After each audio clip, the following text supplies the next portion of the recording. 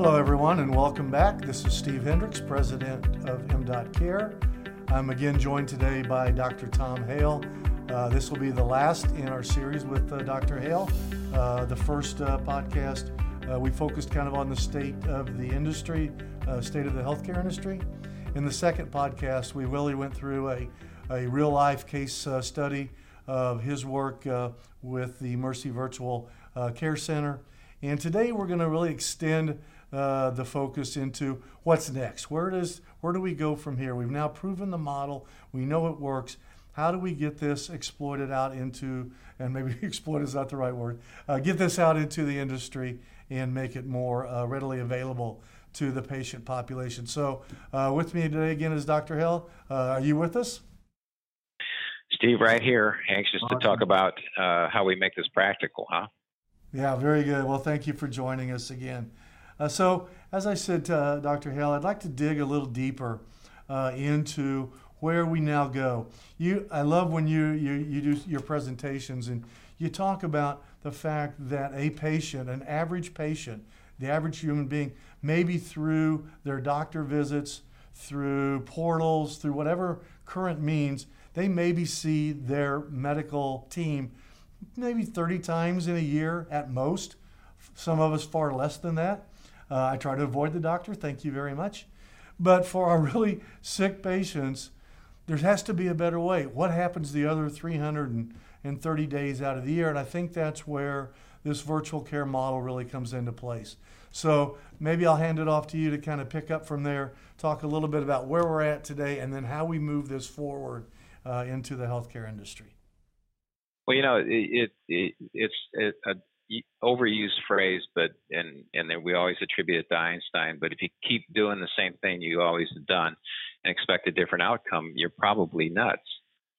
Well, I think that's what the healthcare systems have done for such a long period of time, and what we've learned through those experiences within the virtual care world, the centralization of the resources, the interface with the patient and patient engagement, the ability to actually manage the meat and potatoes, not the Superman moments, but the big ahas or the things that you wouldn't even think of. Does the patient have the right medicine? Or do they know what they're taking their medicine for? Do they have an appointment with their doctor? And do they have a ride to get there? How are you going to know that if your only contact with them is a tenth of the year? So what we began to understand through our ambulatory program and through the use of our m.Care platform was that we could get a 360-degree view of that patient by getting the information on them, not only the clinical information obtained through surveys, through asynchronous communication like emails and texts. We could send that patient information. We could have a video visit with that patient. But we'd also have their monitors and understand their vital signs. We could send them surveys, which would help us understand how they felt. And we could begin to understand the social determinants of health, which are so important when it comes to patient care. And then on top of that, where one can say it may take a village, it certainly takes a family around that patient, whether they be related or whether they're concerned caregivers. But we would bring the family in to not only understand what is happening and what the diseases are and the medications are for, but also get information from them, their observations. So the whole aspect gives you now, like I said, a 360-degree view of that patient and gives you the ability to communicate with that patient 24/7, 365. You go back to fundamentals, and you've heard me say this many times. The two fundamental things that make this whole piece work is you increase access to care, and so the patients don't do stupid stuff. If you remember the last part that I had talked about, when I say stupid stuff, I mean going to the emergency room because they can't get hold of their doctor, or they're told to go to the emergency room by their doctor's answering service. And it decreases variation in care because we have that 360-degree view of the patient. Well, and I think you hit on something else. You know, it's not just the clinical team either. By incorporating friends and family and caregivers into the mix, all of that ecosystem around that patient, where they're constantly being, not watched, but, did grandma take her pills? Did she take her walk? Can I remind her about her doctor visit this afternoon? There's more eyes and ears and people watching, and I think that's extremely important. And we've seen tremendous value out of that extended reach into those other people involved in the care of that patient, not just the clinical team, although obviously that's a big part of it. Well, and to that point, you have to establish a multidisciplinary team within the centralized location that's helping to work with those patients. So we started what we affectionately called our first hub, which was that group multidisciplinary team that managed about 500 critically chronically ill patients who were ambulatory. And the cost of doing that, say, in a MA population, is about $22 PMPM. Now, if you're someone out there buying care management services, you're probably choking right now, except because of the results that we get, which is in Right. those particular patients that we manage, we decrease their cost by 60%. And they have a retention of almost 97% who join the program. We get a return of savings of somewhere between $112 and $150. That's awesome. It's like anything else, Steve. You have to invest money to make money, right? Yeah. And if you're investing money in a care model that keeps the patients at home, keeps us from doing things to the patients, coordinates that communication between the patient and their caregivers and their social support system and their family, how could that be bad? Right. I want to come back here in a minute to this concept of a hub. But before I do, one of the things that I know is near and dear to your heart, as it is to us here at m.Care, is for so long we've been such a reactive society. We react to people's pain, to their illness, to their condition after the fact. And what we're seeing in these models is now we're sitting on a bevy of data. And if we can begin to apply predictive analytics to that data, so that the clinical team, the physicians, anybody involved in the care of that patient can now proactively reach out and intervene with that patient before they end up back in our hospital or before they end up back in our ER. So we can see them as they're beginning to deteriorate, and we can intervene so that we can be proactive in their care. That's where things really, really begin to change. And I know that's really important to you.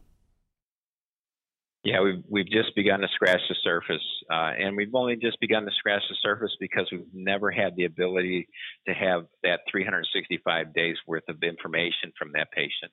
Not only the information from a clinical standpoint, but also the social determinants of their care, and really come to understand that patient's daily life.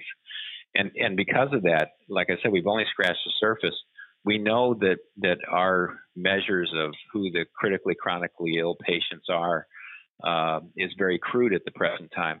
Yet as you gather that data, you can start to bring in artificial intelligence and machine learning, and now you can instead of taking a large swath at that percent of the population, you can start to laser your resources to those that need it the most, and make sure that those that still need the care, because it's important, but maybe not need the entire focus that they needed when they were more critically ill.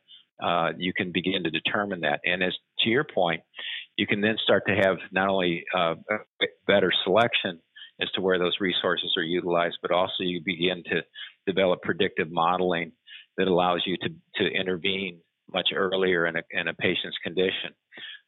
Which in theory, and we've certainly started to see that in action, should allow for a much better health experience and better outcomes.